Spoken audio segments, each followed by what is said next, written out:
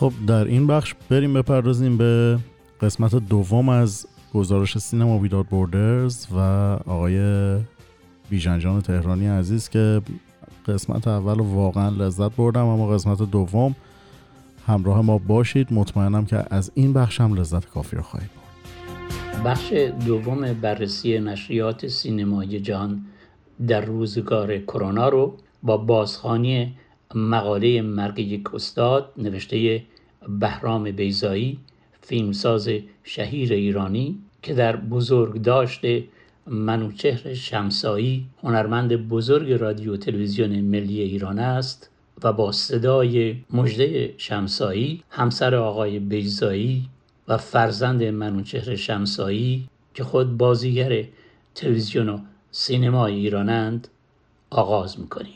این یکی دیگر از مقالات جذاب ماهنامه فیلم در شماره اخیر آن است. منوچهر شمسایی رفت و از روزی که با کارش قهر کرد و خانه نشست، افسردگی آرام آرام او را برده بود. من غافل او را از مژده شناختم و خیلی دیر، و تازه یادم افتاد نامش را بارها گذری شنیده و بر صفحه تلویزیون پیش از ملی و سپس ملی که بعدها آن جعبه تعب در طرب صدا و سیما شد دیده بودم و در دفترهای چاپی برنامه‌های جشن هنر و در فهرست استادان مدرسه عالی رادیو و تلویزیون و بعد دانشکده صدا و سیما. پر بود از خاطرات جشن هنر و این جایی بود که به شور می آمد که نور آن همه برنامه را به گردن داشت. برجسته کردن ساختمان‌های تاریخی و فرهنگی اگر جای اجرای موسیقی یا رقص یا نمایش بود و نور خود آن برنامه و اجرا. به شور می آمد از برخورد با نام‌های بزرگ، با کارهای متفاوت، با سبک‌های گوناگون و خواسته‌های نایکسان در رشته‌هایی از هم جدا، برنامه‌های موازی و وقت کم. در تلویزیون ملی به چند تن اعتقاد داشت و اصلیش مهندس قطبی که خودش فنی بود و مشکل را بلافاصله راه حلی می یافت و در جشن هنرها گاهی پا به پای فنی ها کار می کرد. به هر برنامه سر می زد و بدون حضور حاضر و نامرئی او کارها به آن سرعت و دقت پیش نمی رفت. قدر فنی ها را می دانست که گاهی چند شب حتی خواب رخت خواب نمی دیدند و یادش نمی رفت که بعدها جبران کند.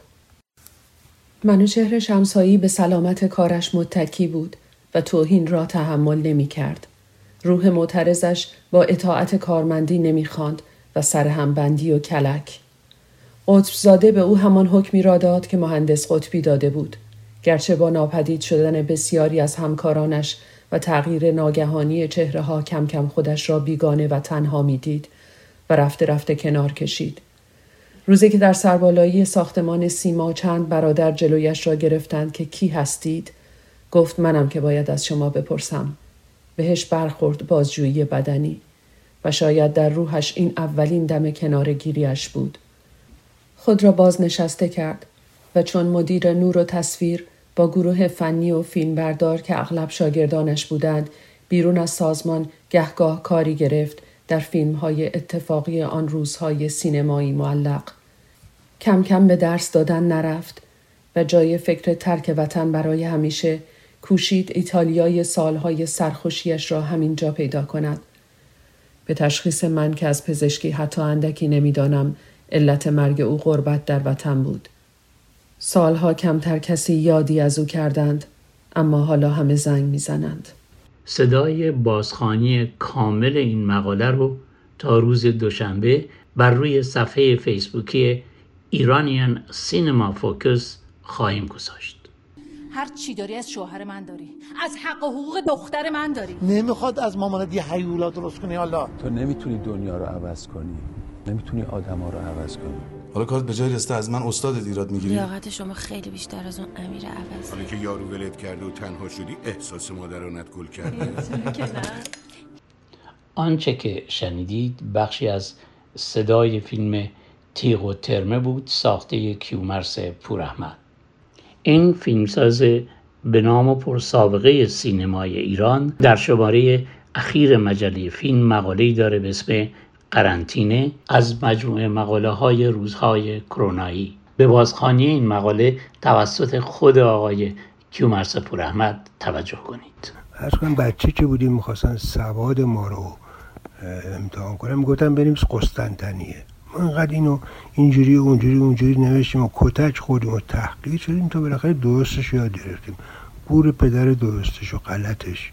آقا این چیز استانبول این پایتخت امپراتوری روم شرقی بوده و آقای کنستانتین هم اونجا بوده امپراتورش.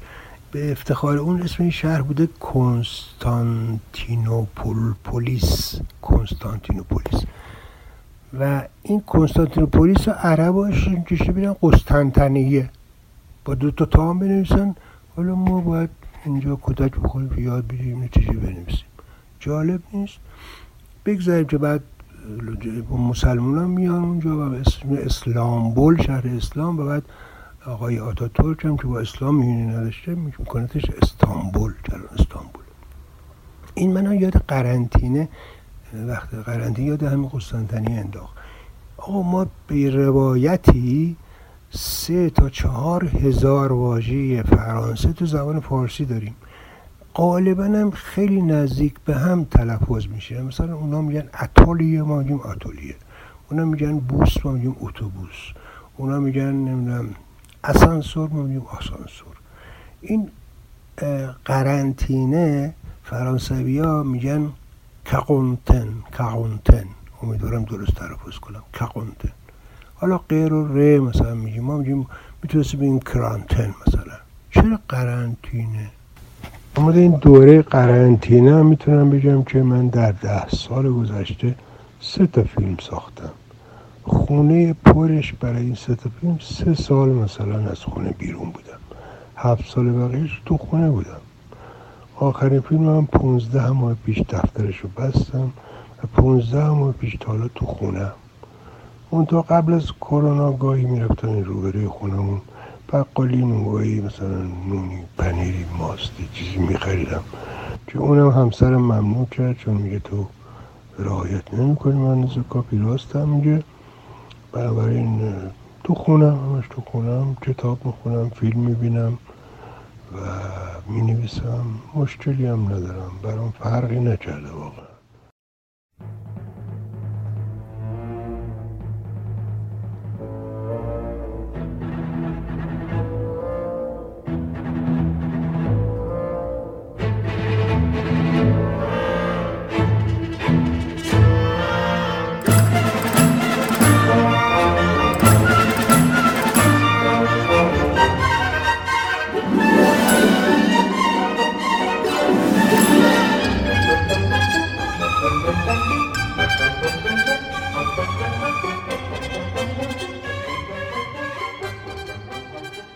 آنچه که شنیدید از موسیقی متن فیلم نورث بای نورث وست بود، ساخته برنارد هرمن.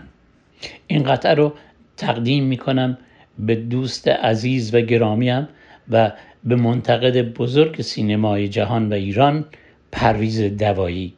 پرویز دوایی جدای از نقدهاش قصه نویس بسیار تواناییه و یکی از دلایلی که مجله فیلم رو برای من جذاب میکنه مقاله های گاه به گاه او در این نشریه است.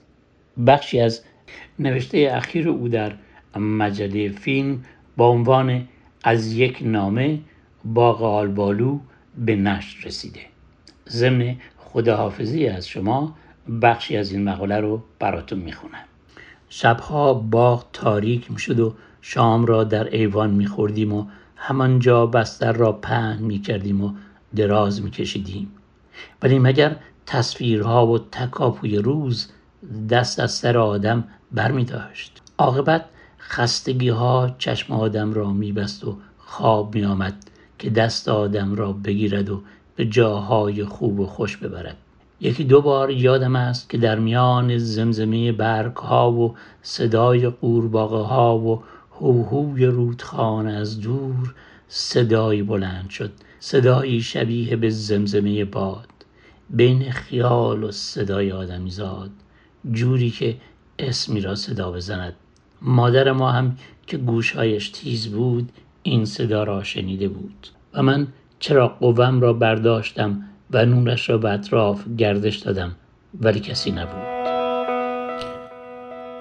خب با تشکر از بیژن جان تهرانی و گزارش بسیار شنیدنی و زیبای امروز و همچنین جا داره تشکر کنم از مسعود جان مهرابی، هوشنگ خان گلمکانی و همچنین عباس جان یاری که واقعا با زحمات بی‌شایبه و مستمرشون باعث انتشار نشریه معتبر ماهنامه سینمایی فیلم شدن که برای هر کدوم از ما و دستاندرکاران یک شناسه معتبر و مهم تاریخ سینما در کشورمون هستش که امیدوارم سایه همه این دوستان مستدام باشه، به کار خوبشون ادامه بدن و به هر شکل ممکن از این شرایط سخت و بحرانی که درش وجود دارن مثل همه دوران‌های دیگه، مثل ادوار مختلفی که واقعا ما که در ایران بودیم و این نشریات رو می‌دیدیم که با چه سختی، مشکلات کاغذ، چاپ، گرانی‌ها، یه وقتایی سوبسید بود یه وقتایی نبود که الان هم فکر میکنم مدت هاست نیست و به هر تقدیر امیدوارم